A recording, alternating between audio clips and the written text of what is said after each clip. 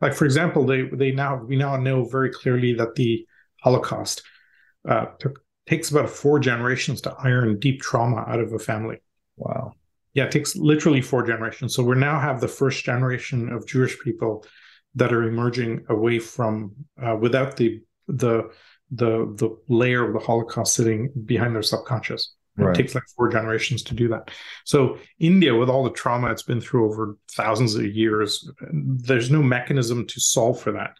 And what they do is they jump right past that emotional layer to the spiritual layer, and they become really spiritual. Vedic and enlightenment, and they meditate and all the rest of it. But you can't ignore that emotional relational. You have to solve for that, Right. and so it sneaks out. It comes out in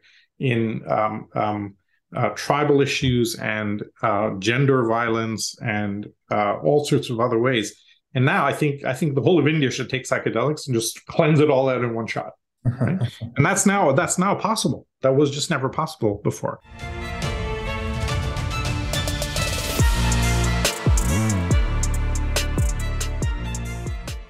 Hey everybody, welcome to the What is Money Show. I am thrilled to have you here joining me on my mission to help shine light on the corruption of money. Now, if this is your first time listening to the What is Money Show, I strongly recommend that you go back to episodes 1 through 9 first, which lays a lot of the groundwork for many of the concepts that we explore on the show. These first 9 episodes are my series with Michael Saylor, and thousands of people have told me that this is the best podcast series they've ever heard, hands down, and that it was instrumental to their understanding of money and Bitcoin. So if you're looking to start a deep dive into the nature of money, I don't think there's any place better that you can start other than episode 1 of this show. Now, a little bit about this show and how it makes money. The What is Money Show is 100% sponsor based. So all of our revenues are derived from direct sponsorships. And I strive to be very selective about the sponsors that I work with, specifically only using sponsors that I use personally, and also choosing sponsors that have values which are well aligned to the values expressed on this show, such as freedom, education, self-sovereignty, etc. So what I'm going to do now is a few ad reads right at the top of the show, and then I'll do a few more ad reads in the middle. And I hope you'll take the time to listen to them, as again, these are hand-selected sponsors, and I think you'll like what they have to offer. Now I'd like to tell you about our sponsor, iCoin Technology. iCoin has just released a sleek new hardware wallet. It looks like a mini iPhone, a little touch screen and camera on it. The device has no Wi-Fi, no cellular connection, no GPS. It's a strictly physically cold hardware wallet. Like I said, it's got a high-res 3-inch touchscreen. It's got a camera for air gapping the wallet. It's got optional Bluetooth compatibility. And it's really a brand new UI, UX experience for a hardware wallet, making it very accessible, easy to use, not intimidating. And as we always talk about on this show, the only way you can truly own your Bitcoin is by having it in self-custody. So you need a device like iCoin Wallet to truly own your Bitcoin. Go to iCointechnology.com today and use promo code Bitcoin23 for 30% off of this new sleek hardware wallet. Now I'd like to tell you about our sponsor, Ledn. Ledn lets you do more with your digital assets. For instance, Ledn offers a B2X loan product that lets you leverage your existing Bitcoin to buy even more Bitcoin. Or you can also get traditional Bitcoin collateralized US dollar loans through Ledn as well. Ledn also offers both Bitcoin and USDC denominated savings accounts, letting you generate yield on your digital assets. Recently, Ledn has launched a Bitcoin mortgage product as well that lets you use Bitcoin to buy a home or finance one that you already own. So go to ledn.io, that's LEDN.io today to sign up. Salim, Ismail, welcome to the What is Money Show. Great to be here. Great to have you. First, got exposed to your work through Mr. Diamandis. I saw you two having a conversation that was very insightful and thought I just had to get you on. By way of quick introduction, and I'd love for you to give me a longer version of your career after this. You have been the head of innovation at Yahoo, founding CEO of Singularity University, author of the book Exponential Organizations, and you are a board member of the X Prize. I know you've had quite the stellar career, so maybe we could spend just a couple of minutes kind of doing an overview of that before we dive in. Sure. So I'm actually originally from India. Parents emigrated to Canada when I was young, did my schooling, university there. I went to Europe for 10 years, and I've been in the US for about 20 years. So I'm pretty confused. And I did some tech entrepreneurship, building a couple of them, Web 2.0 startups in that world, and then ended up as the head of innovation at Yahoo, which I was there for a couple of years until Microsoft tried to buy it. And I went from that to helping build out Singularity University, did that for about 7 years, and which is where I met Peter and got exposed to all the madness of what's happening with technology. And on the back of that, wrote this book basically saying the way we organize ourselves is completely changing between the 20th century and the 21st century. And let's document that and look at it. And then a few years ago, Peter asked me to join X Prize because we use the prize model in a lot of the work we do building an ecosystem. So that's the very quick summary. Very cool. And then the book, Exponential Organizations, what is that about exactly? So our traditional organizations in the 20th century derived from the military or top-down hierarchical pyramid command and control structures. And they're geared for two outcomes. They're optimized for efficiency and predictability. Right? If you're McDonald's, you want the same raw materials to ship to every burger joint in the world on time, etc. And as we enter a kind of a volatile world that I call 20 Gutenberg moments, that's very, lots of things are happening very disruptively. You need to be architected for agility, flexibility, adaptability, speed. And you need to be able to scale your org structure as fast as you can scale technology, right? And we noticed that from about 2007, 2008 onwards, the way we were building organizations initially in Silicon Valley, but now globally, was completely different to how they've been doing it before. And I was totally fascinated by that. Like, how is this so completely different? TED using its community to scale, Uber not hiring its own staff, Airbnb leveraging onto people's assets. So we researched the 100 fastest growing unicorns at the time and said, okay, how are they doing it? What mechanisms are they using to scale? And that emerged inductively what we now call the EXO model, which is a kind of set of characteristics that these organizations use to scale incredibly fast. And over time, over the years, it came out in late 2014. Over the years, we've seen just staggering results as people map to this model more and more.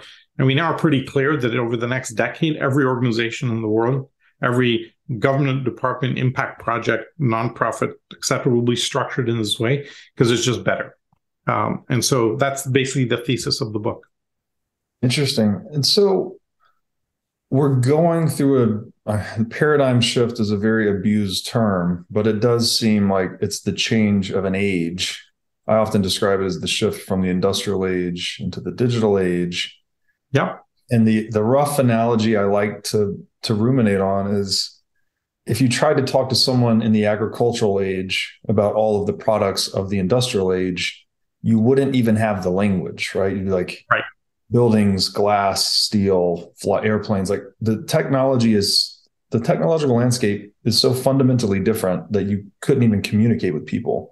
And so it seems like we're doing another one of those, right? From industrial age into the digital age. Yes, and I think it's an even bigger transformation. I think this is the biggest transformation that humanity will ever have navigated, and the hardest, because it's just so huge. For example, for 10,000 years, every organization, every business in the world was focused on scarcity. Right? If you didn't have scarcity, you didn't have a business. Or you created artificial scarcity like the luxury goods business to try and manage that. And now we're coming into a world of abundance. And we organize completely different for that world. And there's a profound shift happening, and people have a very difficult time getting out of that soup. The fishbowl. If you're in the fishbowl, you don't see the water. Right. Yes. Into a completely different fishbowl. You don't have the language. You don't understand it, and it's a little bit like the agricultural to industrial and the industrial to the information. But I think it's just as big as it could possibly be because it challenges every notion by which we evolved. Yes. Right? We evolved to optimize for scarcity. Right. And yet we're now coming into abundance of, say, for energy, for example. Yes. So yeah, I like the fish analogy. I often draw on that one myself when we're talking about money. It's like you're trying to describe water to a fish that's never broken the surface, because Right. we're just in this paradigm, right? Yeah. Okay, I have to double click on a couple of those terms though. Abundance, scarcity. Yeah. What do you mean when you invoke these terms, and what is changing? Is it just our relationship to these notions, or the notions themselves changing? Both. Let me give you two examples that I find interesting. We evolved representative democracies a few hundred years ago when information was scarce. Mm-hmm. If you're in Washington, D.C., you had literally no idea what was happening in California. The speed of horse was as fast as you can find out. This is why Congress meets occasionally to give people a ride across the country for them to say, here's what my people are thinking. Right. Mm-hmm. So that's a scarcity of information. You have no idea what's happening over there. Mm-hmm. Today, we have an abundance of information, misinterpreted, faked, misused. And every major democracy in the world is broken as a result of this abundance of information. Interesting. Because now we have infinite knowledge of what's happening across the country. The representative coming over is such an outdated concept. And so how do we deal with that? We don't have good models for navigating that abundance of information. Right. So that's one way of looking at it. The most obvious one for me is energy. We've been operating on a scarcity paradigm for energy for thousands of years. We burned wood that was limited. We found oil, and that was great for a while, but we're kind of getting to the limits of that. Now we have solar energy that is on track to deliver us abundance of energy. So solar energy is doubling. So at Singularity University, we were focused on doubling patterns, mm-hmm. right? Where are there Moore's law type effects in new technologies? We have a dozen technologies that are now doubling in their price performance the way computation has been doing every 18 months, like Moore's law. And this is something we've never seen before. This is in the history of humanity. At any time, maybe one technology was accelerating or another. Today, we have a full dozen accelerating, right? The resolution at which we can image the brain is doubling every year. Drones are doubling every 9 months in their price performance. Gene sequencing is doubling every 6 months. Solar energy is doubling every 22 months. Wow. So a solar energy system that can output X amount of power, 22 months later is outputting 2X that power. 22 months later is outputting 4X that power. Wow. And this has been happening for 40 years. So you can actually graph that curve, which is what Ray Kurzweil is so famous for. If you ride that curve out, we're now within 70 years of hitting a tipping point where we can generate as much energy from solar as we need for our entire energy needs for the planet. Wow. Right? So now we have infinite. Now imagine we can deliver 100% of our needed energy in 7 years, but it's doubling roughly over 2 years. So in 9 years, we're delivering 200% of our needed energy. In 11 years, we're delivering 400%. In 13 years, delivering 800%. And that just keeps going. And so this is Ray's genius insight. Once you have a doubling pattern, it just keeps going. So we will be awash in energy in the next few years. Right? Now, not all applications switch to solar. Airlines need jet fuel for the energy density and cargo ships. But the last oil price crash a few years ago was because of a 2% oversupply in the market. It's a very tightly run market. So it doesn't take a lot for that to completely unwind. This is why Putin is invading Ukraine now, because in a few years, he'll have no currency left. The price of oil and gas will crash as we hit that abundance, right? Wow. So this is why he's doing it, because he has to do it now. And wars have this convenient habit of raising the price of energy. So if you just think about energy, which has been scarce for the entire history of humanity and is about to become abundant, almost all our wars are fought over energy. Yes. Right? So if you have an abundance of energy, well, this has unbelievable implications. This is before we even talk about fusion, by the way, right? You have an abundance of energy. The Middle East dynamics change completely. I'm Canadian. 40% of exports are oil, so the Canadian economy is toast. As a Canadian, I joke the U.S. has to find other reasons to go to war. So there's that kind of fun around it. And it completely changes everything. So that's one little example, and the democracy with information. And we've got about 60 of those examples. So when I talk about abundance, and Peter is the pioneer in thinking and framing this, it's really all of our world and our history was optimized around, going out there and hunting down that boar that you needed to feed your family for the next 3 days. And you didn't know where your next set of meals was coming from. If you couldn't hunt, you were in trouble. It was literally a survival risk. If you hurt your leg and you couldn't run, you had a huge issue. So then you band together as villages so that people can support each other. Everything in our world, everything in our biology, everything in our evolution is focused on scarcity, right? Trees fighting out which plants have access to the light, etc. Yeah. So you shift that to abundance, and we've never seen this before. Right. It completely changes the game. It's so much so that we can't conceive of it, imagine it. So we keep trying to frame it in oral patterns. Wow, that's super fascinating on multiple levels. One quote immediately came to mind as you were describing the doubling patterns. I don't know who said it, but something to the effect of the greatest inability of the human mind is our inability to understand the exponential function. Yeah, completely. We just I think that was Gordon Moore, and it goes further back. I think it was one of the Austrian economists that first said that. Interest patterns and common feedback loops around interest. The implications. Think about this idea. Think about what Elon Musk does. Arguably the most successful entrepreneur in the world today. He looks at a technology, looks at 10 years. Where will it be on a doubling pattern? Right? Picks an accelerating technology, neural links, solar energy, battery power, whatever, and let's build a company to intercept that curve over 10 years. Right. And you hit the curve as it accelerates, and boom, you're off to the races. That's his MO. He just finds a domain. Where will it be in 10 years? Let's build that company. It's incredibly simple. Now you have to get to that 10 years, non-trivial, yes, etc. But if you can ride that curve, unbelievable things become possible. Right. Now, there's another implication of abundance, which is when you have abundance, things become free. Yeah, that's what the next thing I was going to say here is this explosion of energy. If we're just focusing on energy. Just energy. Energy is the primary input to all economic activity. So if price in energy goes down, wealth per capita goes up. So everything's becoming cheaper. Yeah. There's an explosion in productivity effectively. So explosion of productivity, and it's not just that, it's clean energy, which is the most amazing part of this, right? And now you have for example, we do agriculture horizontally today, and it takes about 10,000 square meters to feed one person for a year of farmland. Okay, the energy coming from 1 square meter of the sun hitting the earth is enough to sustain somebody for a year.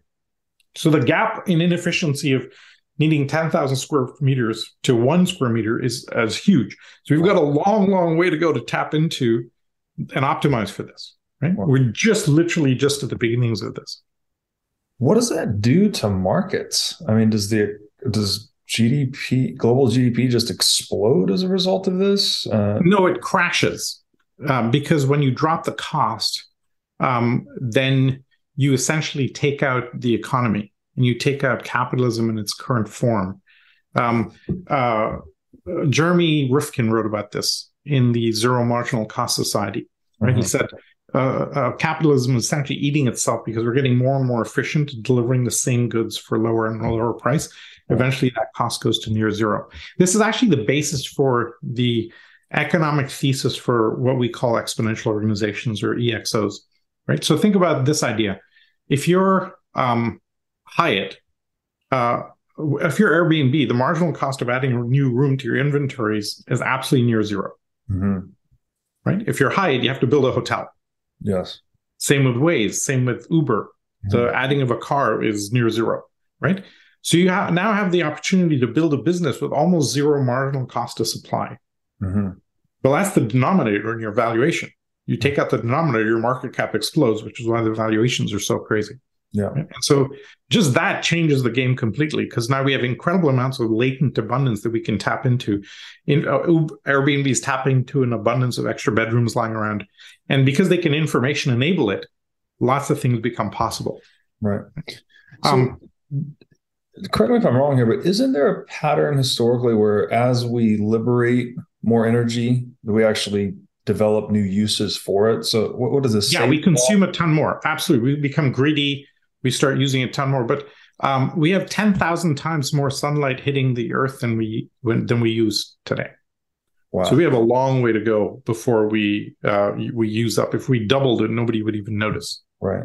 And the implications on conflict, I think you said there's just going to be less to fight over. So yeah. So think about this. If you have free energy, then desalinization becomes free.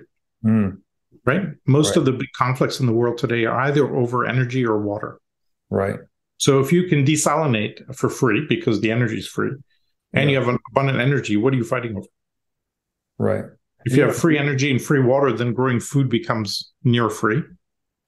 And Jeff Booth made the point too that cheap energy allows us to filter carbon from the air very efficiently. Like the technology already exists, but it's an energy intensive process. So right now, extracting carbon is a very, very laborious and energy intensive. And if we have abundant energy, we can do that. Note, for example, this is one of my arguments for Bitcoin. People talk about the energy costs. Most of the marginal mining costs are now done by renewable energy. Yeah. This is just cheaper. Right. And that has no emissions, et cetera, et cetera. So if we have abundant energy, it doesn't matter what you do with Bitcoin. Right. Wow. It's hard. As you said, it's been like the alpha and the omega of Darwinian existence. I swear to God, it took 5 or 6 years for just that to penetrate my head fully. Because you hear it and you can't quite process it. You hear it again and you're like, how is that possible? Then you hear it again, you hear it again, you hear it again. Then you start seeing examples of it and you're like, yeah, but really, it's not really that possible. And meanwhile, the whole world is going, this is not possible, etc. I'll give you 2 examples in the energy space. Chile today is generating so much solar energy. They're giving it to their neighboring countries for free because they can't use it. That's like fascinating to me. Wow. And my favorite example of this kind of weird perturbation that you see is the Coal Museum in Kentucky uses solar panels. and how do you look in the mirror on that one, right? And it turns out when we have these massive transitions that you have these weird nonsensical things that happen that don't make sense. It's actually an indicator of a broader transformation at play. Wow. It's overwhelmingly fascinating almost. Okay, so before I ask you that, what's the time horizon? I know timing, when people ask me this about markets and Bitcoin, I always say, I don't even want to answer it because timing is so difficult. But do you have a time horizon in mind for this transformation? Well, I'll give you the energy one. Okay. We are literally 7 years away from being able to, not that we will, but being able to generate all the world's energy needs with solar. Wow. And I'll give you another way to look at it. If you wanted to generate the world's energy with solar panels, you need about 1.4% of the Sahara Desert covered in solar panels. And that will power the entire world on today's technology. Wow. So you don't need a lot of area. Right. So that's another. Right. And so you add up the stack of, say, energy being abundant, vertical farming becoming prevalent and economically viable, information-based models becoming viable, healthcare becoming totally transformed because we have infinite knowledge of what's happening in our bodies and we can see things much more quickly than we ever could before. It points to a world of the best framing is abundance. Right? Not that it's like a utopia. Right. It's just that we can do anything at almost zero cost. Well, I need more time for that to permeate my brain. I think that is true. Let me give you one more example of how to think about this. There's an electric car called the Vega. Okay, looks like a Lamborghini, beautiful looking thing. 900 horsepower. It's the 3rd fastest electric car being made ever made. In fact, okay. It turns out this is being designed and engineered and built in Sri Lanka. That hotbed of automotive innovation, right? Why? Because the cost and access to information is near free, and they can 3D print many of the body parts and they can look up the internet on how to get the brushless motors connected up the engine and battery technology, etc. And it means that anybody has access to that kind of breakthrough innovation anywhere in the world. So there's this democratization going on because the cost of advance. There's a second thing that's really powerful and important here. In the history of humanity, advanced technologies always cost a lot. Mm-hmm. And only a government lab or a big corporate lab can afford to do R&D, launch new products and services, etc. Today, for the first time in human history, advanced technologies are very cheap. Mm-hmm. Right? Solar energy is cheap, sensors are cheap. The blockchain is open source and free. AI is open source and mostly free. Mm-hmm. So it means that we have the ability to do, anybody in the world has access to breakthrough innovation. Right. And that's never been true in human history. Yeah. So now we see this explosion of breakthrough because we can, and because they will, and because people can now solve problems in really ridiculous ways that you'd never even think about. There's a fishing village in Vietnam where once a month a big ship comes to deliver diesel fuel to power their fishing boats. Right? At some point, the ship stops coming. These fishermen have no fuel for their boats. So they literally buy a solar panel, put it on the canopy of the boat. They look up on the internet how to connect it to the propeller, and they invent a solar-powered boat. Right? So here you have cutting-edge innovation using the most advanced technologies happening at the edge of the world. Wow. Right? You think you kind of, when you hit example after example after example of that, pretty much anything is possible. So now we're going to see this explosion of innovation unlike anything we've ever seen before. And I call it 20 Gutenberg moments. In the 15th century, the printing press appeared and completely changed the world. Yes. Yeah. Right. And we call that a Gutenberg moment because of the incredible transformation it instigated in society. Well, ChatGPT changed the world completely. Solar energy changed the world completely. Blockchain, Bitcoin changed the world completely. We have 20 of those, right? It took us 100 years to fully absorb the printing press. So how are you going to deal with 20? So this is the societal and structural things that I worry about is how does society absorb this? Because the thing, this is what I found out at Yahoo that bothered me to no end, which is when you try anything disruptive in a legacy environment, the immune system attacks you. Mm-hmm. Because all our organizations are built to resist change, right, and withstand risk. And now we have that is the high order bit. Yes. No, and if we can't, we have bankers fighting Bitcoin, we have taxis fighting Uber. If we can't solve that cultural resistance to disruptive new ideas, it doesn't matter what the breakthroughs are, we can't implement them. I want to ask you about that because it seems like you're absolutely correct. Legacy industry is always resistant to the new idea, right? Candle maker hates the light bulb industry, whatever it is. Right. But it seems like economics sort of wins out over time. Like people just use the best tool for the job eventually. So it does. It just takes way, way, way too long. So what can we do? So you look at the oil industry slowing down the transition to solar. Mm-hmm. Like in the 80s and 90s, they would just buy all the solar. There were 5 or 10 solar energy companies appearing a year. So they would just buy them and shut them down. Mm-hmm. Right? And to slow this down. Now there's 5,000 appearing because the cost is so low. You can't shut down 5,000 and now it's taking off. Right. So there's an inexorable transition. And what happens is big companies and big industries achieve regulatory capture and then change the laws. Right. And that slows it down even further. And regulatory, it's an interesting area where Bitcoin comes into play too, that it sort of makes regulatory capture less relevant over time. Yes.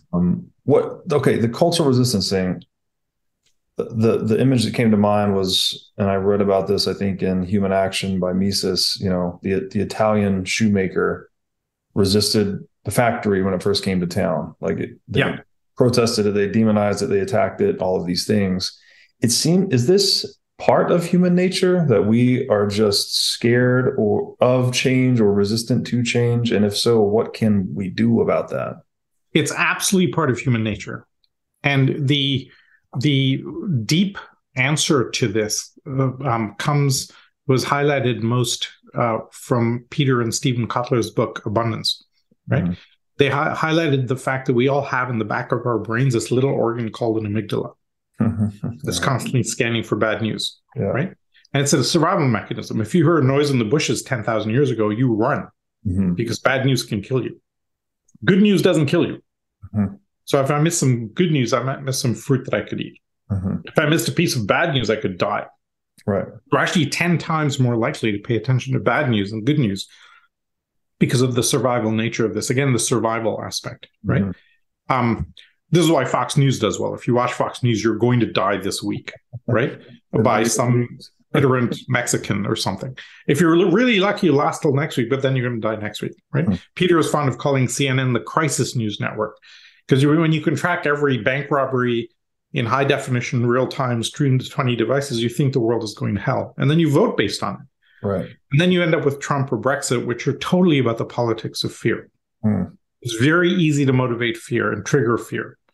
So I think one of the most incredible opportunities and difficulties we have as a human species is to overcome the amygdala, because we don't really have survival risk for the most part today. And yet we get completely captured by it, by the news cycle. If you ask anybody today, the world is in a hell of a messy place, right? And Peter would have, I'm sure, covered the fact that we're in a better place than we've ever had in the history of the world. Right. You look at the data. And so we have to overcome that biological, fundamental archetype in the deepest part of our limbic reptilian brain to navigate this. But there are power structures and individuals preying on that they're hijacking that amygdala all the time. Absolutely. That's what politicians. All politicians. Do, right? Yeah. Yeah. And it's not just them, it's religions. Right. Right. It's the other. You create a division. Yeah. We're the chosen people. Muhammad is the last prophet. Right. Christ is the Son of God, and there's no other Son of God, etc. And so we create boundaries to be able to make sense of the world and capture tribal instincts and gather people under our banner.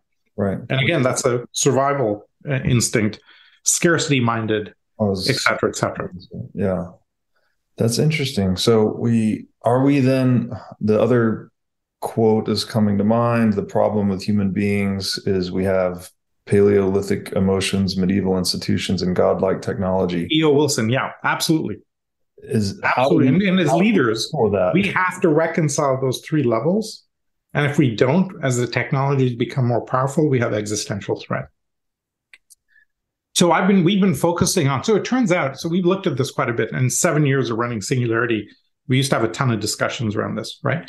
And it turns out as individuals, we're pretty good at navigating this. You can take the old models for transforming your brain were yoga, martial arts, meditation. Then we had psychotherapy and cognitive behavioral therapy and so on. Now we have psychedelics that give you an instant leapfrog to what is divine consciousness, and you get to experience that, and you get a sense of the world, and that solves for PTSD and a bunch of other things. So we have new techniques that allow us to navigate this as individuals, and we're pretty good at it. And we have those Tony Robbins, landmark education, et cetera. We've got those techniques. What I'm focused on is the group level, which is where I find is the real issue, because our companies have their immune system.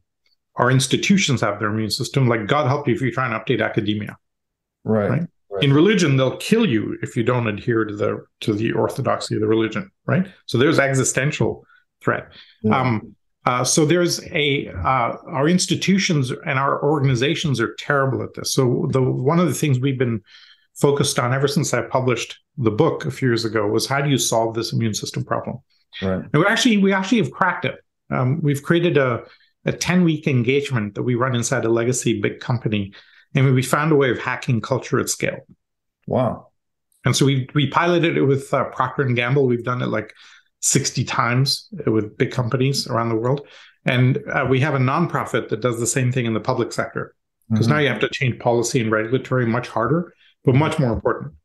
And so we adapted the process. It takes 16 weeks, but it works. And we've done it a bunch of times, most notably with the mayor of Miami. So a lot of the buzz around Miami is we changed the public sector relationship about how they thought about the city. Wow. Okay, I wanted to ask you about psychedelics next, but now I'm wondering, is psychedelics part of that change program? No. Psychedelics help you shortcut it. It accelerates that transformation, right? Yeah. It gives you this experience of the divine consciousness and then you kind of, it's there, you can't deny it afterwards. Mm-hmm. And now the rest of your world is framed by, oh, I know that this is there. Right. So that it helps. And it gives you an insight that there's something bigger than yourself. That's an experiential insight. It can't be denied afterwards. Right. What we're looking at is cultural transformation. In any big company, if you try and do something disruptive, the default answer is no. Yes, of course. Right. And what we're able to do is switch that default answer to yes. Is there so what Tony Robbins does with an individual, where they can do a state change of the subconscious with NLP, we're able to do that with an organization. Oh, wow. An institution. We found a way of doing that now. So we've open sourced these techniques because we have to do this around the world, wherever we have disruptive innovation or disruptive change. So, for example, we see the introduction of flying taxis or flying cars. Right, huge immune system problem there, like regulatory air traffic control space. Oh my God, the thing is dangerous. So you have to overcome all of that cultural legacy thinking to that. Or autonomous cars is my favorite example. This example of do you know the trolley cart problem? I am familiar with this. Where you have an autonomous car, it has to choose between hitting a child or hitting a grandmother. Right. How do you program in the ethical discussion? Right. And I go bananas on that question. I hate it. I start screaming at people. And the reason is, when was the last time you had to make that decision in a car? Right? When was the last time anybody you knew had to make that decision in a car? Right? No. And autonomous cars will see that problem way ahead of a human being and solve for it way beforehand. So for fear of this one in a gajillion outcome, we're stopping the entire field. Right. And saying, let's ban autonomous cars until we figure this out. Huh. Again, going back to the fear factor. Yes. Is there risk associated with getting an organization to be more culturally embracing of change? Because it seems like maybe that inertia is like a protective mechanism for the size of the company, something like that. This is a great question and a really important one. I remember having, there's a conference in Mexico, which is like TED for Mexico, called Ciudad de las Ideas. And the founder, a guy called Andres Romer, came to I would do these late night meaning of life sessions at Singularity University. And he came for one of them. And he said, you need that subconscious layer. Mm-hmm. Because if you're a wife and your husband goes out and doesn't come back from a hunt, you have to have the protection of that from freaking you out. You need these barriers, right? And that was true when we had existential threat. Mm-hmm. But we don't have existential threat for the most part today. Mm. Right? Your chance of dying a violent death is hundreds of times less than it was a few centuries ago. Mm-hmm. So in that model, you really don't need the amygdala. Mm. We need to figure out models to route around it. Mm. And I think that's the primary work of human beings, is not to get trapped into that conversation. And organizations, the same thing. People are scared. I'll give you a business example that I like to use. Marriott Hotels is worth about $50 billion on the stock market, roughly. Okay, if Marriott had spun off TripAdvisor, Booking.com, and Airbnb, their market cap would be 5 times higher. Hmm. The reason I use that is that all of those ideas for Airbnb, etc., were sitting inside Marriott, and the immune system wouldn't let them out. So for fear of cannibalizing the existing $50 billion business, they're leaving $200 billion on the table. Right? Wow. So really, big companies are terrible at unlocking disruptive innovation, which is why the entrepreneurs always are the ones to do the disruption. Right. Yeah. Fascinating. Okay. To pivot slightly, I know you mentioned you have a hobby looking into metaphysics, perhaps also exploring the overlap with psychedelics. What are your metaphysical views, let's say? I think you mentioned that they are agnostic. And how have psychedelics helped shape your views on metaphysics? Metaphysical views. So there's a deep interconnectedness between all living things is a key view. Mm-hmm. At the one extreme, you could call it the Gaia theory. Mm-hmm. there's other models. Neoplatonism, as you talk about, is one of them. Right. And the fact that we're kind of all connected. Yeah. And this is basically the basic mantra of Buddhism or Christianity or any evolved religion, is we're all deeply connected. Is that what you mean when you invoke divine consciousness, that kind of like one consciousness? Yeah, that's right. Okay. Right? And Deepak Chopra talks about this as there's this ocean of consciousness, and you're an instantiation of one cup of that ocean.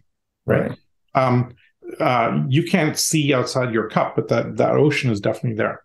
Mm-hmm. So that's one metaphor around this. And again, we get stuck with metaphors.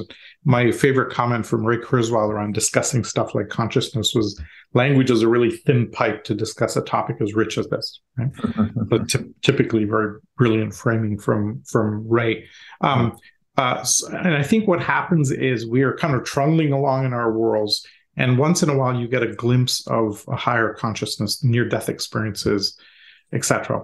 And what I'm fascinated by psychedelics is it gives you a prescriptive experience of divine consciousness. Right. And when I got excited by it was we had some neuroscientists come and speak at Singularity University a few years ago, and what they'd been doing was doing fMRI scans, real-time brain scans of people taking psychedelics. Mm-hmm. Right? So today with fMRI scans, you can actually track a single neuron firing in your brain in real time. Wow. So we have incredible precision as to what's happening in your brain. In the 60s, when Timothy Leary and all these guys were, Steve Jobs and Wozniak and the Beatles were taking psychedelics, they were just chucking it down. Like they had like very almost no idea what it was doing to them. They're just like high for something. And hence, therefore, somewhat dangerous in the same way. Now we have infinite understanding that if you take 100 milligrams of mushrooms for this type of thing, it does exactly this to that. It suppresses or enhances that neural circuit. Mm-hmm. So now we have a feedback loop.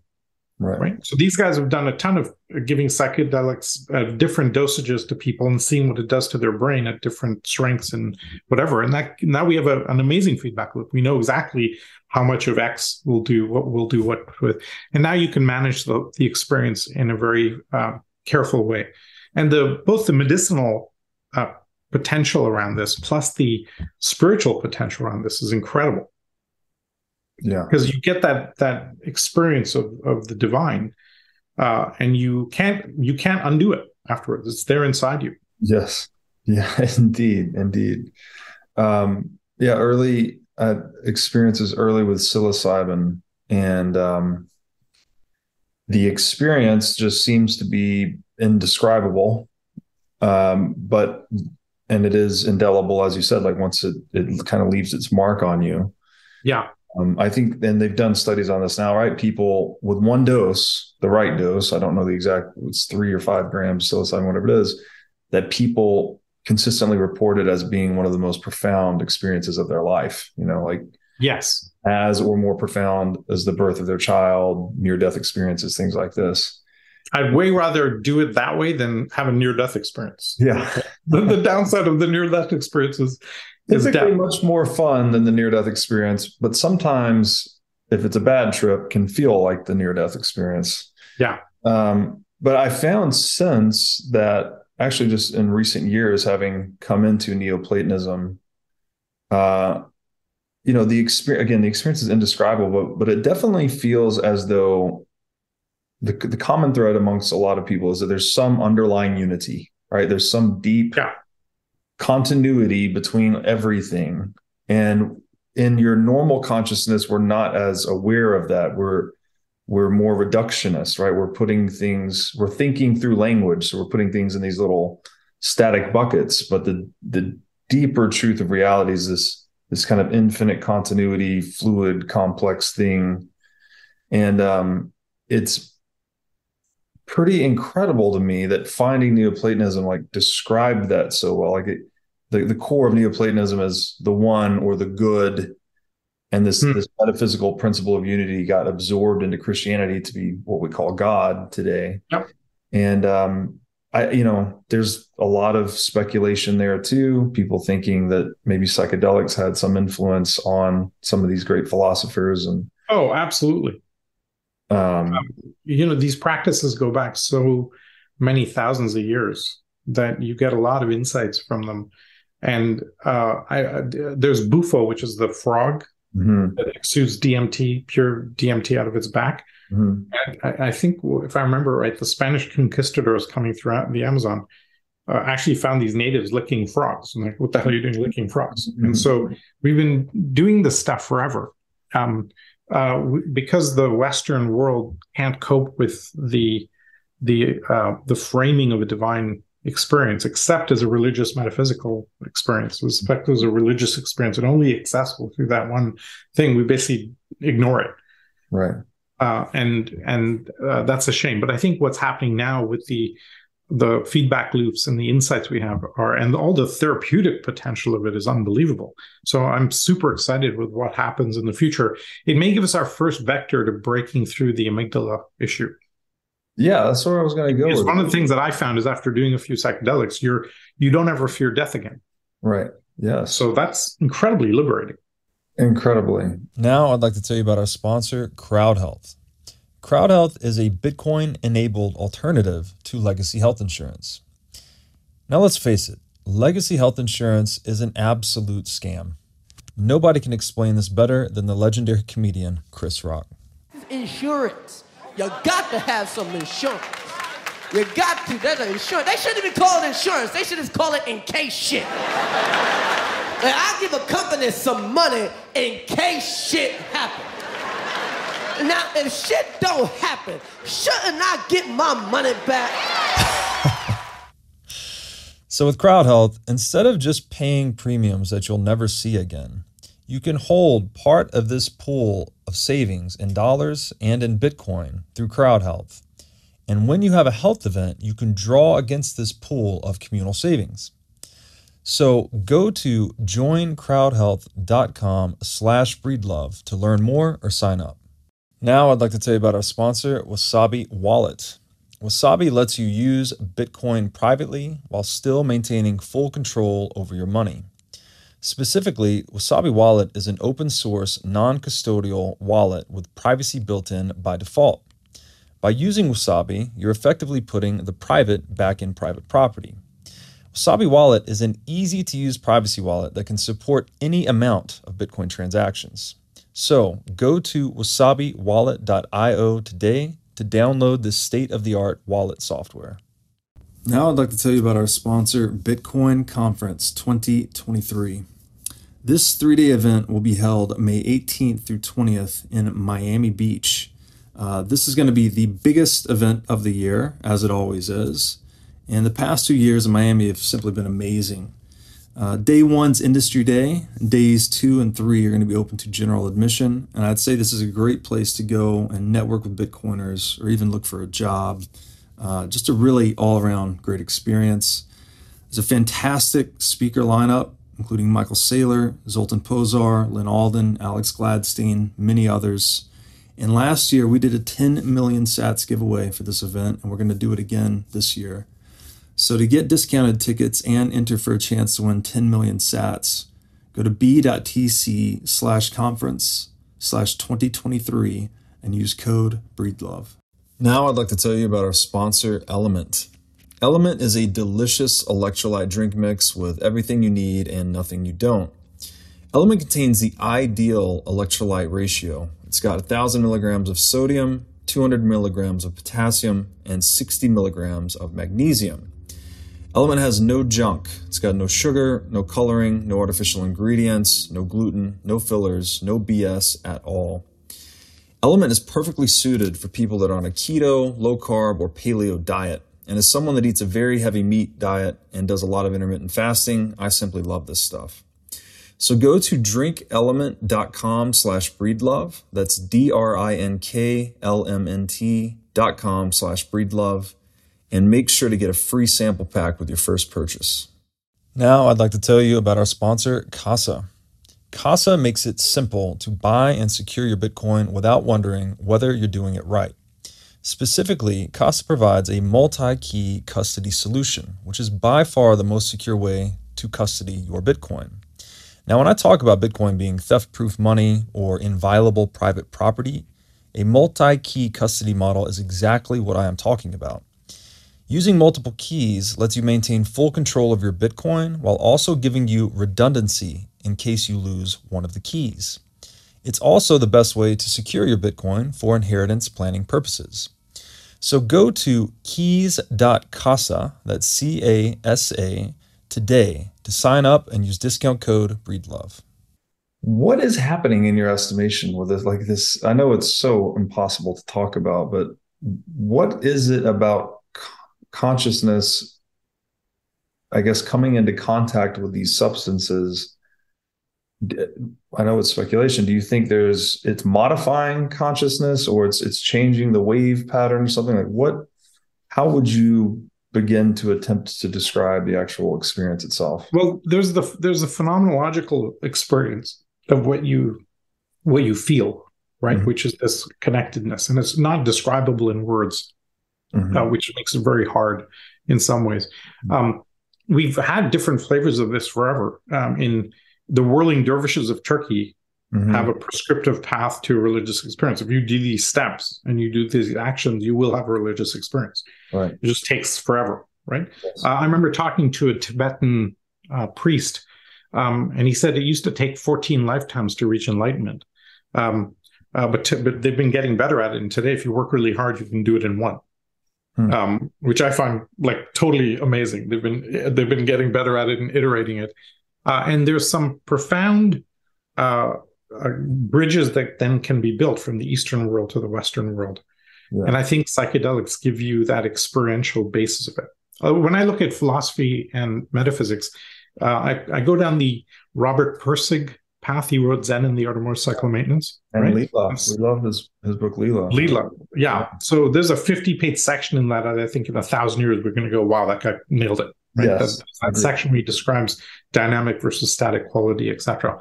And if you look at that, there's these two aspects of goodness or God or whatever framing you want. And we're really good at the one. We can describe a Ferrari in the beauty of the form and function or the beauty of the engineering. But the dynamic aspect, which is the unknowable, which transcends language, etc., is very hard to deal with. Now we have access to that via very specific dosages of psychedelics. And I think it becomes a necessary part of the human experience to feel that, go see it. Because then you don't worry about just that will take out all the wars in the world. Right. And people won't be fighting as much, et cetera, et cetera. Right? Yeah. So to transcend the amygdala, is this part, do you think psychedelics would be instrumental to some type of cultural huge that might get us to stop resisting disruptive technological change? It gives you a biological pathway to routing around the amygdala and quelling its impact on you. And so I think there's a huge opportunity there to do that, because we live in fear for almost every aspect of our lives: fear of death, fear of running out of money, et cetera, et cetera. We live in this that fishbowl is fear, right? And you can now come out of that fishbowl and go, wow, there's this thing called love. Yes, and we now have the tools to do it that are advanced and fast and much better than we used to have before. So a combination of some of the old work that we did plus some of the new experiences and discoveries we're making allow us to then transcend lots and lots of things: pain of suffering, sickness, illness, disease, emotional pain, and trauma, past life trauma, whatever you want to call it, now can be transcended into a new modality. Wow. And it's super exciting because it's never been possible before at a systemic level. Right. We're seeing them being used kind of at the periphery of healthcare, like terminally ill patients using psilocybin to kind of cope with existential dread. Yeah. Do you see those becoming more integrated into the healthcare system? I think absolutely it does. So I'll give you an example. I grew up in India, okay? Mm-hmm. And in India, they do what's called a spiritual bypass. You have all your crud of your family and all the issues of being a family and the legacy epigenetic issues. Like, for example, we now know very clearly that the Holocaust takes about 4 generations to iron deep trauma out of a family. Wow. Yeah, it takes literally 4 generations. So we now have the first generation of Jewish people that are emerging away from without the layer of the Holocaust sitting behind their subconscious. It takes like 4 generations to do that. So India, with all the trauma it's been through over thousands of years, there's no mechanism to solve for that. And what they do is they jump right past that emotional layer to the spiritual layer, and they become really spiritual. Vedic and enlightenment, and they meditate and all the rest of it. But you can't ignore that emotional relational. You have to solve for that. Right. And so it sneaks out. It comes out in tribal issues and gender violence and all sorts of other ways. And now I think the whole of India should take psychedelics and just cleanse it all out in one shot. Right? And that's now possible. That was just never possible before. And I'll give you the metaphor that I found the best. Did you ever hear of Lawrence Bloom? I don't think so. Lawrence was, I think, the first chairman of the World Economic Forum, passed away a couple of years ago. And he was deep in the history of money since the 60s and the new models of money, etc. And the metaphor he gave me that has always stuck in my mind was that if you look at humanity as a spaceship, fossil fuels and capitalism is that booster rocket that has enough raw power to get you out of low Earth, out of the gravity well. Yeah. Right? You get to a certain altitude, and you now have to jettison that big heavy rocket and booster engine and take on a much lighter craft that takes you to the next level up. If you don't jettison quickly enough, it pulls you back down. Right. And it's a beautiful metaphor because it doesn't make capitalism or fossil fuels wrong. Like we couldn't have gotten here if it wasn't for that. Right. But now you need a totally different format for how you get to the next level. Right. And we have to now figure that out. Right. And that was one of the more elegant metaphors I think I've ever heard about where we are as a species. That's fascinating. Extractive capitalism, for example, is just a nightmare. Yeah, the word capitalism, another one that's so loaded with different associations and connotations. Approaching it from just the purely economic sense, the private ownership of the means of production, private ownership of capital. I think that's pretty important. I don't think you can get around that. Like, we need private ownership to make division of labor work and all that. But to the extent all of these technological advancements explode productivity, like, it may just be less relevant. So therefore we'd have different socioeconomic organizational models. And I don't know what we call that. Actually, the best framing I've seen about that is very provocative. It's by a guy called Harry Clore, who's a writer for Star Trek. He calls it technological socialism. So socialism fails because centralized governments are inefficient and invariably lead to corruption. And the speed of allocating resources is too goddamn slow in a big bureaucracy. And so people have a hell of a tough time with it. But if you think about Uber, Uber is actually a socialist app. It's the sharing of assets amongst a large group of people. When an algorithm is doing that matching, it allows us to be hyper efficient. You need very little regulatory oversight because of the feedback loop and reputation systems built in. And you can deliver the sharing of assets in a very hyper efficient, effective way without needing greed to be driving in the same way. Right. And I love that framing just because it gives us the promise of it without the messiness of it. Yes. And so I think there's a book to be written in that. Yes. How do you explore the benefits of what technology can deliver to us? Ray Kurzweil puts it best. He says, technology is a major driver of progress in the world. It may actually be the only driver of progress in the world. I think so. And if we don't use technology to progress ourselves, we often end up in war. Yeah. Which is a hugely inefficient way of progressing humanity. Absolutely. Self-destructive. Yeah. So I hear you on that, the technological socialism. But again, I guess we're kind of trapped in language on this coming from the purely libertarian standpoint that considers socialism an institutionalized policy of aggression against private property or private ownership.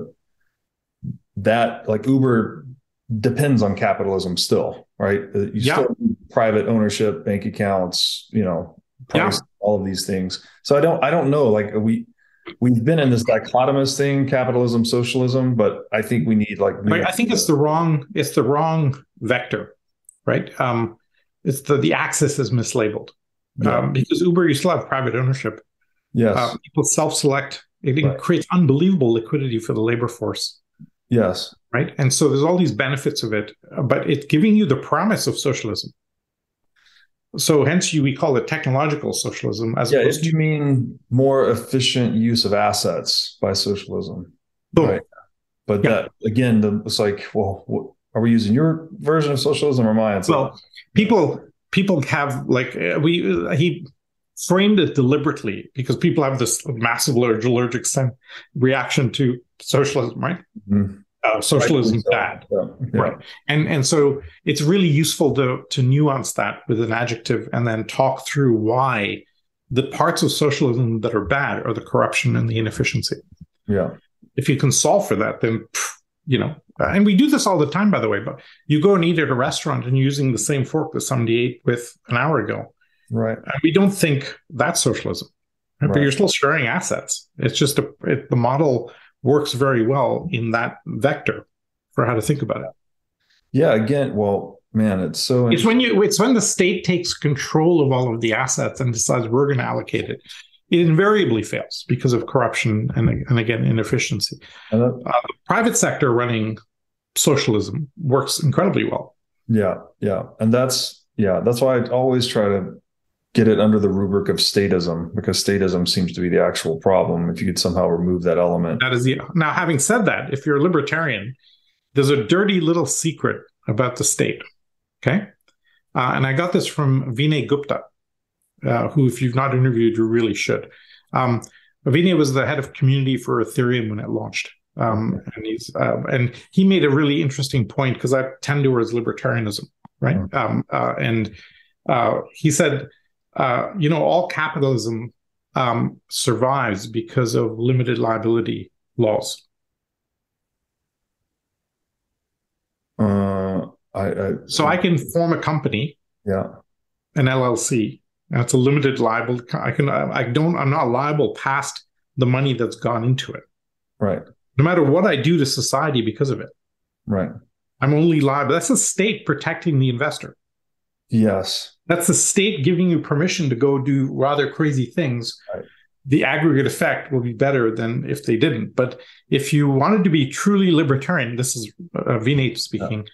Get rid of LLCs and see how fast capitalism collapses. Now you're like, wow, it's really, really interesting and worth a conversation. I agree, actually. You're basically saying reinstating personal liability, right? Yeah. For everything. Yeah, you would kill entrepreneurship because people won't want to take risks because the liability, if you do something crazy, for example, I'm playing with some toxin and it gets out into the world and 1,000 people die, my liability is infinite.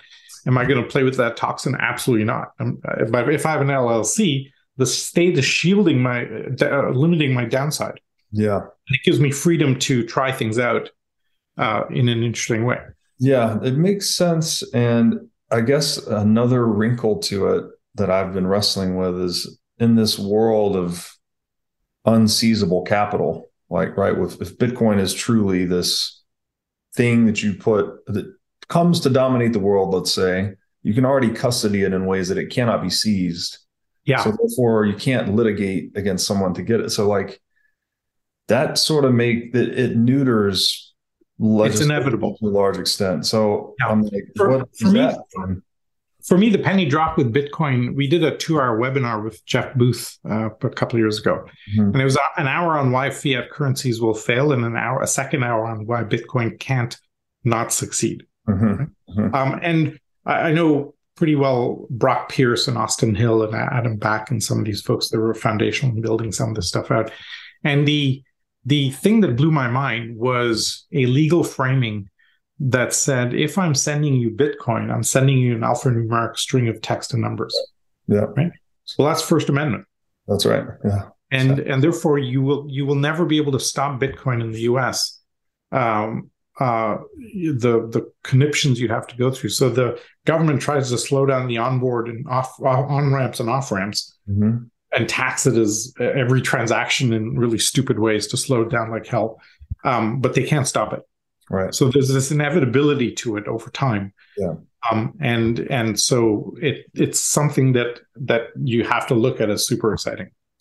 Yeah, it's just the idea of fixed supply money that benefits users, like, and it because it is an idea, as you said, it's just information. It's like, how do you stop? There's that old saying, the most unstoppable thing in the world is an idea whose time has come. Yeah, And that's right. hard. So it's almost like, how would you turn off English, right? Like how? yeah, that's right. No You can't undo it. So I've got a great little story to tell you. I'm sitting I'm running one of our singularity sessions, and one of our speakers is a guy called Ralph Merkel, who's one of the world's top experts in nanotechnology. Yeah. So he's talking through his stuff, et cetera, et cetera. And somebody goes, excuse me, but are you Ralph Merkel from Merkel Hash Trees? Mm-hmm. And he's like, yeah, that was another life, et cetera, et cetera. And this penny drops on the room going, are we freaking kidding? We always knew him as the nanotech guru. Yeah. But 20 years ago, he laid down all the single path encryption models that the entire crypto world is based on. Yes. You're like, how could one person have done like that many things? And once you have that, you can't undo it. And once you have Bitcoin, you can't undo it. Yeah. And then it's just a question of how quickly, how long will it take for us to navigate to that model? And it's again, I'm in the world that sees it as pretty inevitable. Yeah, back to where we kind of started in this shift in age, right, from agricultural, industrial, digital. I've become more of a believer that actually the technological landscape influences our language and metaphors. Like we already see this when you see people say, "Oh, that's a feature, not a bug," things like that. You said that 25 years ago, no one knows what you're talking about. Like it wouldn't make any sense. So I think we're going to have to form some new language and new metaphors to deal with all of this new technology. And that's probably what we're struggling with now. Like we're saying capitalism, socialism, like they don't quite work. So it's very difficult to conceptualize. There's a number of framings that we struggle with hugely. Like, for example, when I look at Trump or Brexit, I don't see it as left versus right. Mm-hmm. I see it as urban versus rural. Right? Brexit was completely London versus the rest of the country. And the jealousy of the economic activity in London and them getting to dictate policy in a huge way. And you have the same tension between Paris and the rest of France, or Buenos Aires and the rest of Argentina. That's the tension, the nation state versus the city state. Right. So I'm a believer that over this century, we de-emphasized nation states pretty dramatically, and you emphasize city states, and the future will be city states. It's just a much better form of human behavior and collective human agency. I agree with that strongly. I've actually written about that. There's a book, The Sovereign Individual, that's inspired a lot of my thinking on that. But okay, we're dancing around this a little bit, but I have to ask you, what are your thoughts on the nature of money itself? Like what? Obviously, the namesake of the show. So I guess I could just ask you, what is money?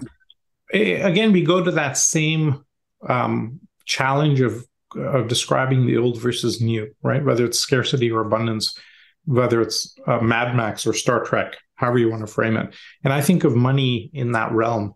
For me, the inflection point came when we floated off the gold standard in the early 70s. And we tried to grow the global economy with debt, which works until you get hit by the issue that technology is deflationary, and the TV that you paid $1,000 for is going to be worth 500 in a year, or you double the features. And now a debt-based system doesn't work because you can't rely on inflation to pay back that loan as less than when you borrowed it. Now the whole system collapses. So we're facing, I think, a systemic collapse in fiat currencies as a result. The only tool left to central banks is printing more money, which we've seen rampantly.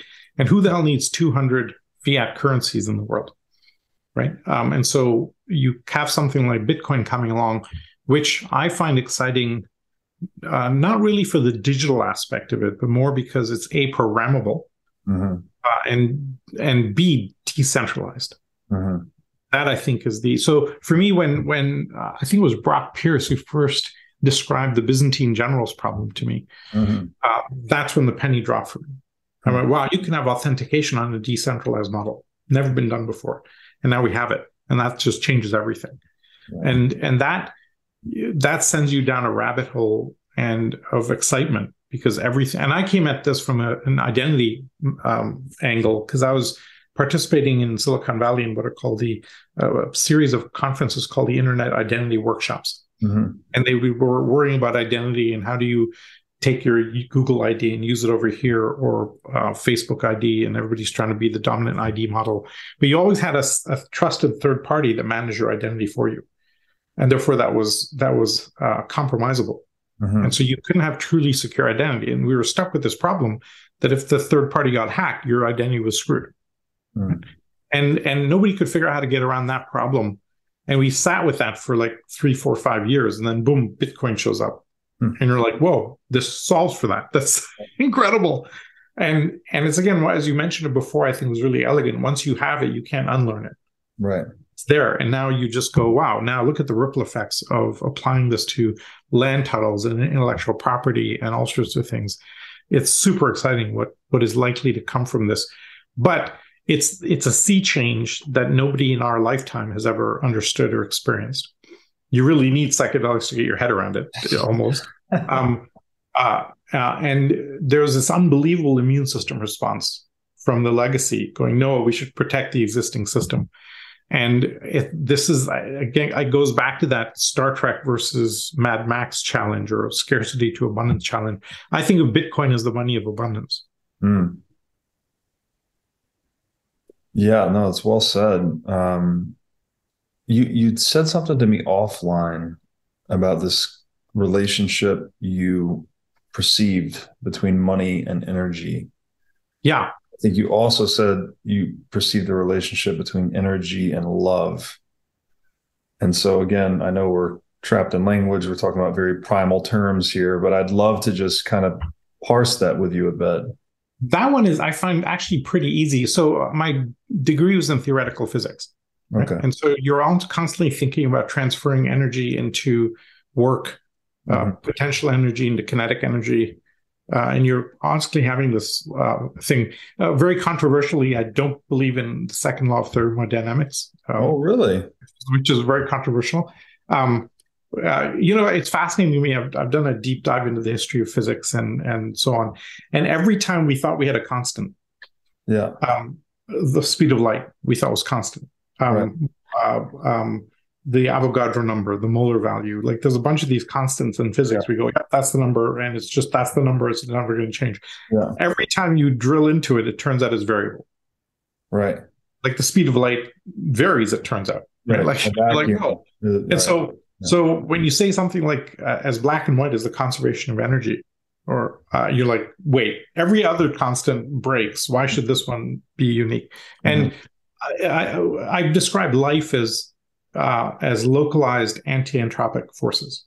Mm-hmm. Yes. Like life breaks entropy because we're organizing into more and more sophisticated forms that violates the second law of thermodynamics. So life violates the second law. Yes. Life shouldn't exist. For if you truly believe in the full flow. Now you have localized anti-entropy. When we get to the broader levels, what do we do? So I'll give you an example. I was talking to one of the world's top quantum computing experts, right? And we had this presentation on quantum computing. Somebody's hand goes up and they go, "Where is all this computation coming from?" And this guy goes, "You're not going to like what I'm going to say, but if you want to know, I'll tell you." I'm like, "Yeah, of course, tell us." He goes, "Well, the best assessment we have as quantum physicists looking at quantum computing is that we're doing the processing and computation in parallel universes and bringing the answer back." And you're like, come on, right? You're like, and I went around and asked a few of them, and it turns out that is the prevailing view. Yeah. That we're doing now right there, you're done. Like you can't conceive of, you can't. That's a Star Trek game for sure. You can't have a conversation about this. Yeah. What do you mean by multiple parallel universes? What the hell is that? So we have an enormous challenge when you get to the edges of these fields to make any sense of it, because it's so surreal, right? Yeah. I'll give you another example. We at Brickhouse, which was the Yahoo incubator I was running, we used to have high-level people come and speak. So we had the head of physics from Stanford come and speak. And she was an expert on dark matter. And during the Q&A, I said, what's the most surprising experiment result that you are seeing, right?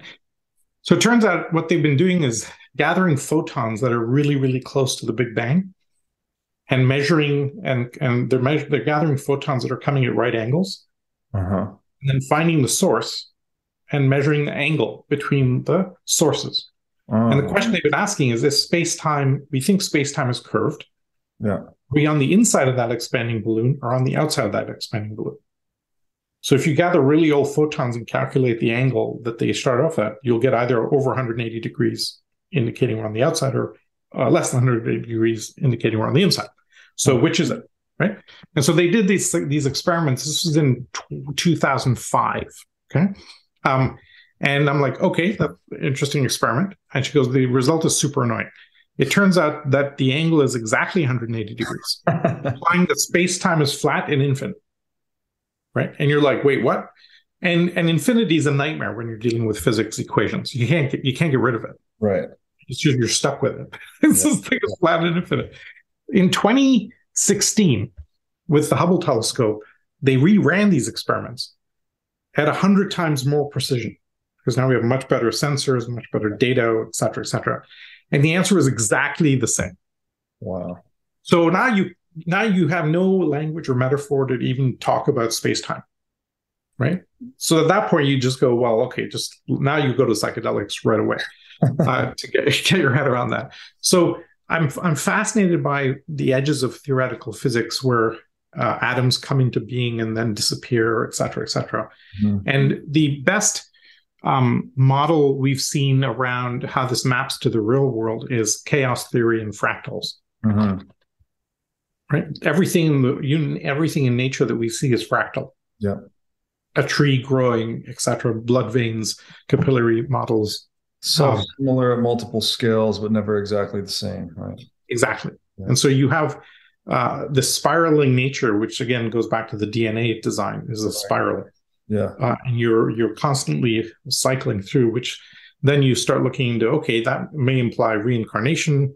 It may imply other things. All sorts of possibilities get discussed. This is why when we do these metaphysics sessions, alcohol is absolutely mandatory, right? or equivalent substance. So and again, we run into the language problem around a lot of this. And when we're dealing with this massive systemic shift, we're crossing over this old Rubicon to this new. Uh-huh. And we don't have the language. We don't have the modeling or the language or any of that to deal with this new world. Yeah. And so that's why I think of it as the biggest transformation in history. We're literally breaking the model by which evolution came to this point and going to the next level. Yeah. It's mind-bending on so many levels. I've never heard anyone say, though, that they didn't buy into the second law of thermodynamics. So does that mean, because that is the one that governs the arrow of time, right? Yes, which we know is kind of flexible at the quantum level anyway. Right. So is time an illusion then?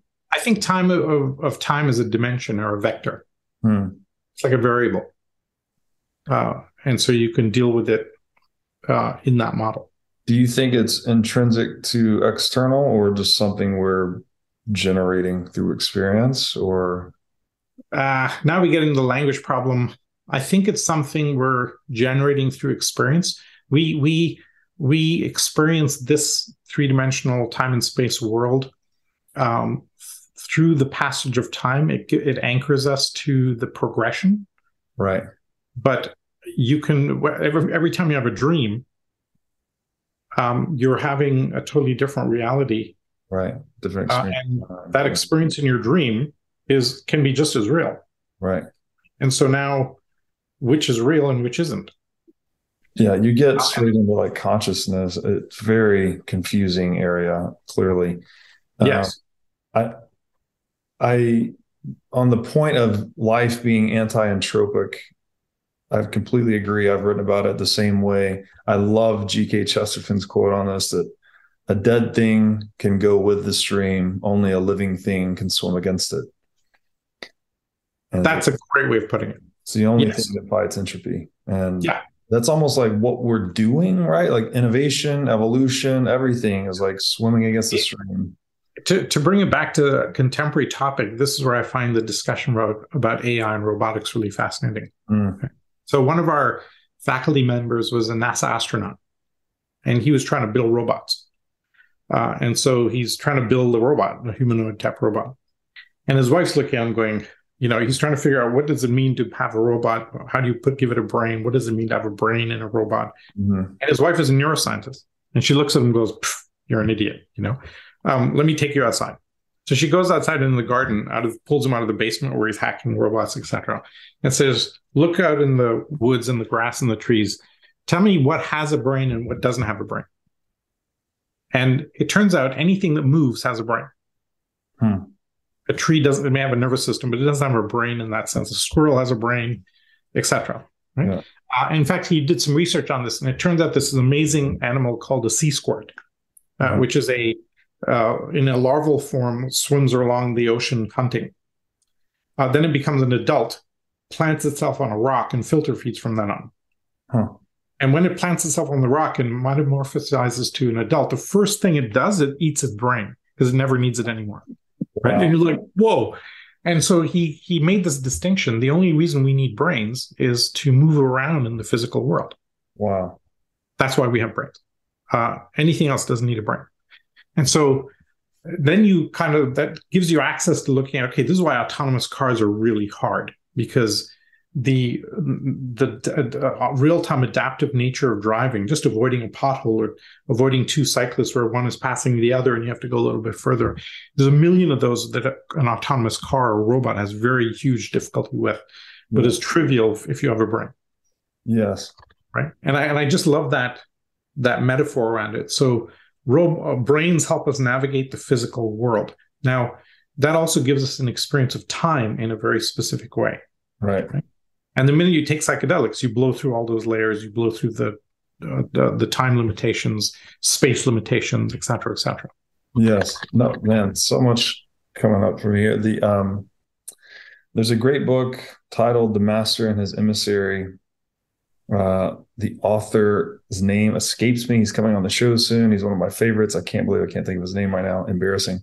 But he gets into talks about hemispheric specialization, right? Where we all know left brain people are more orderly, linguistic, et cetera. Right brain people are more creative, mystical, et cetera. But and this is also sort of secondhand through his conversations with Jordan Peterson.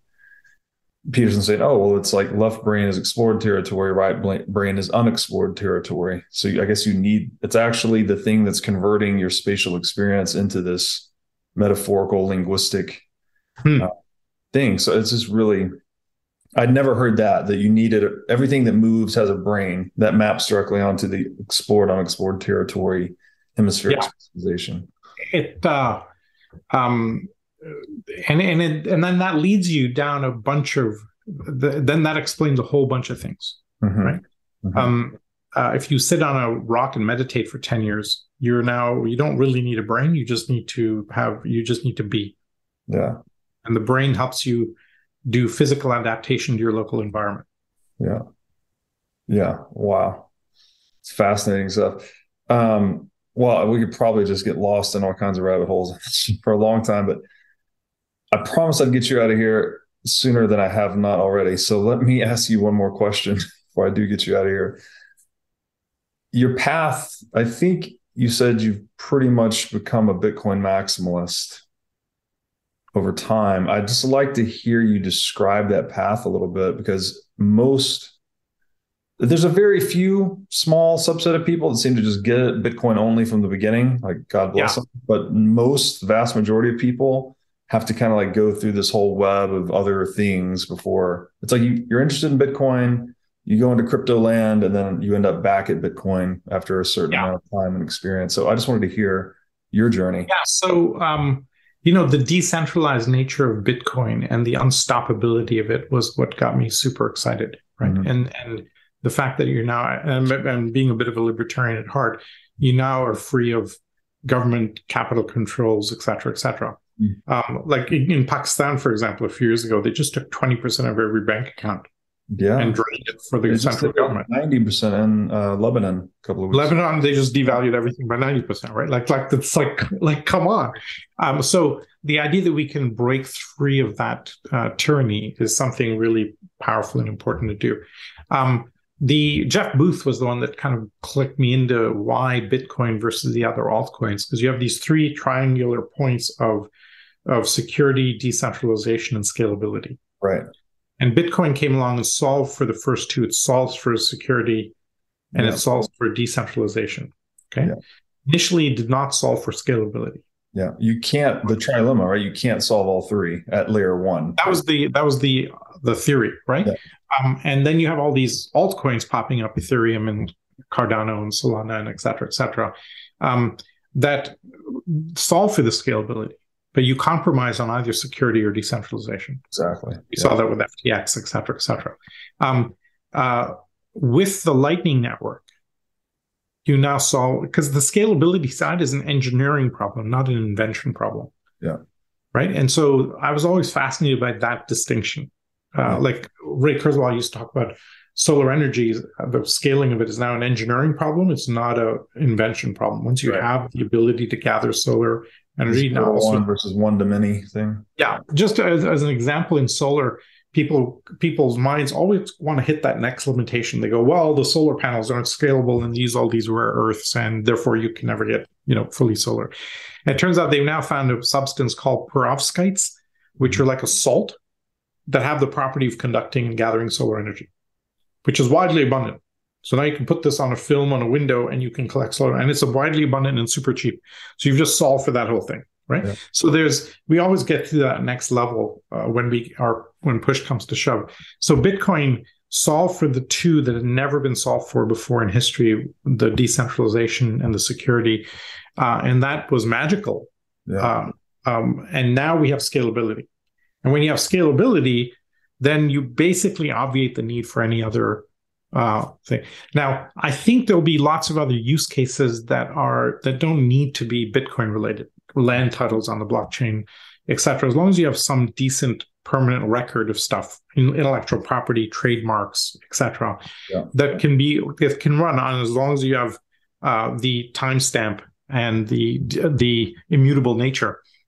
You don't need scalability in some of these systems, and you don't need security in the sense, as long as once you have the transmuted, you have the and lots of public sector environments are like that. So one of the things I talk about, I speak a lot to governments and heads of state, and I say to them, Bitcoin will take out 80% of government functionality, or blockchain, right? Because almost all government functionality is authenticating.